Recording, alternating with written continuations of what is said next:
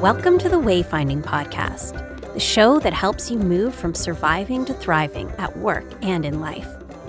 I'm your host and coach, Lauren Malik.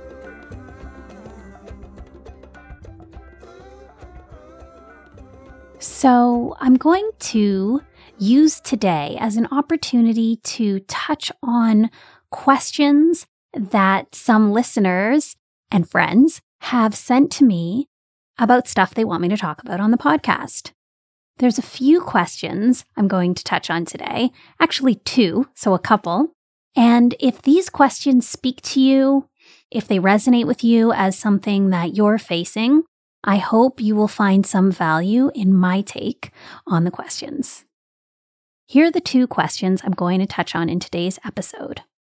What if the work you want to do can't pay for your lifestyle? And the second question, what if you take on a stretch assignment and decide it's not for you? Can you gracefully go back to your old role, or is it time to move on?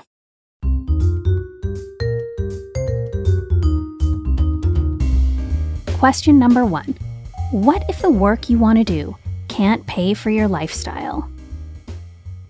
That is a really good question. And that is a question that many of my clients are facing. If you have been working in your career for 10 to 15 years, maybe even 20, and it's starting to feel like a slog, if you're feeling disengaged and wondering whether there's a light at the end of the tunnel, you probably have considered leaving it all behind and starting some new adventure.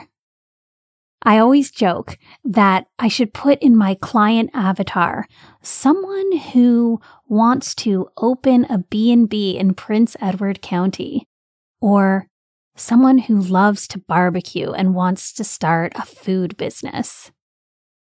Is it because I'm specifically attracting people with those desires?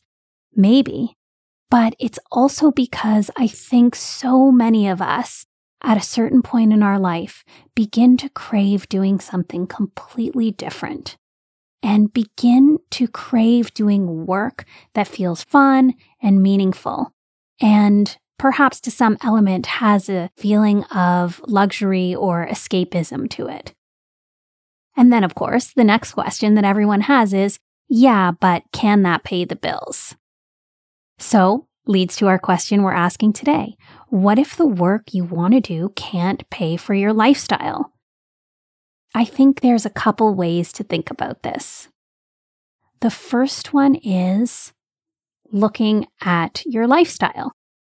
Looking at the actual costs of your lifestyle and figuring out, A, how much you actually need to sustain it. How many dollars every year does your household need to bring in to sustain that lifestyle? And B, are there elements of that lifestyle you would be willing to sacrifice to get more work engagement or enjoyment in return? So really getting a clear sense of what your lifestyle costs and what, if any, adjustments you can make within that lifestyle. When you ask that question, you may find one of two things. You may find that there's not much wiggle room. You're not willing to give up elements of your lifestyle. You're not willing to give up the things that you enjoy. Or you may find out that you actually don't need as much income as you formerly thought. And maybe you can give up your 6-figure job and get by on much, much less income than you had originally believed. So those are two potential outcomes. But then I think it leads to the more relevant question, which is, let's say you actually can't afford to leave your job. You determine that you can't make lifestyle changes and you need to keep feeding the machine, for lack of a better metaphor. what do you do then? Are you destined to just be miserable at work for the rest of your life? Are you destined to wear those golden handcuffs till the day you retire? That's a big, big question. And I don't think the answer has to be yes. So even if you decide to stay in your career because of the money, then you must find ways to either enjoy the work more, accept the work as a sacrifice for getting what you want out of it, and to find ways to infuse your life with more meaning. And that may be projects that you take on at work. It could be mentorship opportunities you take on at work. It could be side projects you do or community projects you do to give back that give you meaning. You are not destined to misery if you make the choice to stay for the money. But if you want the money and the love, you will have to either change your mind or change some of your behavior to get more happiness out of your work. So that's my take on work and money and work for the love, work for the money. I would love to hear what some of you out there think. So send me an email if you have some thoughts on this. My email address is info@laurenmalickcoaching.com, and I would love to hear what you think. What if the work you want to do can't pay for your lifestyle? What do you think? I'll look forward to receiving those from some of you. Second question. What if you take on a stretch assignment and decide it's not for you? Can you gracefully go back to your old role, or is it time to move on? Such a rich question, and it resonates with another question that someone had sent in to me, which was about reframing career reversals. How do I reframe career reversals as growth experiences? So in this question, we're looking at what happens when you try something new at work, a stretch assignment, and it doesn't work out. Either you don't do great in the position or you don't feel great about doing the position. How do you go back? And I think it's in that last few words that we find the problem with this question, this idea of going back. And I think the underlying problem with this question is the belief that we always need to be moving up. And this idea that growth is linear and lateral, and you take on bigger challenges, and if you don't like those challenges, then somehow you're a failure.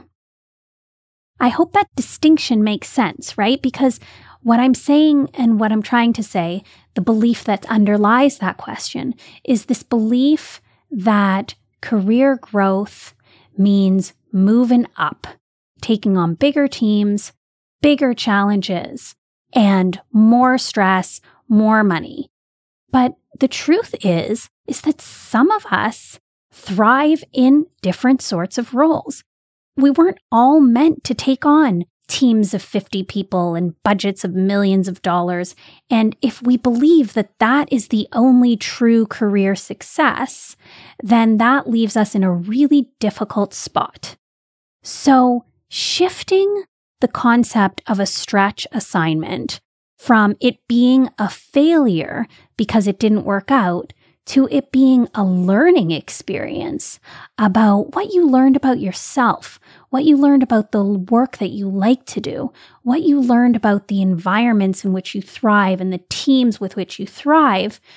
If you can shift it to being a learning experience rather than a step up to the plate that you failed at, I think you might have new insight in how to maneuver around that, right? So you have to reframe it from being a failure to being an interesting and fascinating data gathering learning experience.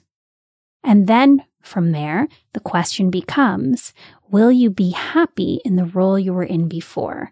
Will that be enough to satisfy you? Or might there be some new and different role that you can pursue based on what you learned, based on your learning of what worked for you, what didn't, where you thrived, and where you didn't thrive? So yeah, I think my response to that question, what if you take on a stretch assignment and decide it's not for you? Can you gracefully go back to your old role, or is it time to move on? My response remains the same. You have to move on from judging career growth as being only upward.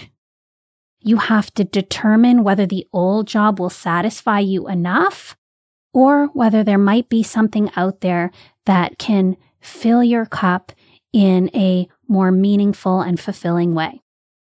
Again, that's just my take and response to your questions, but I would absolutely love to hear what you guys think about both those questions.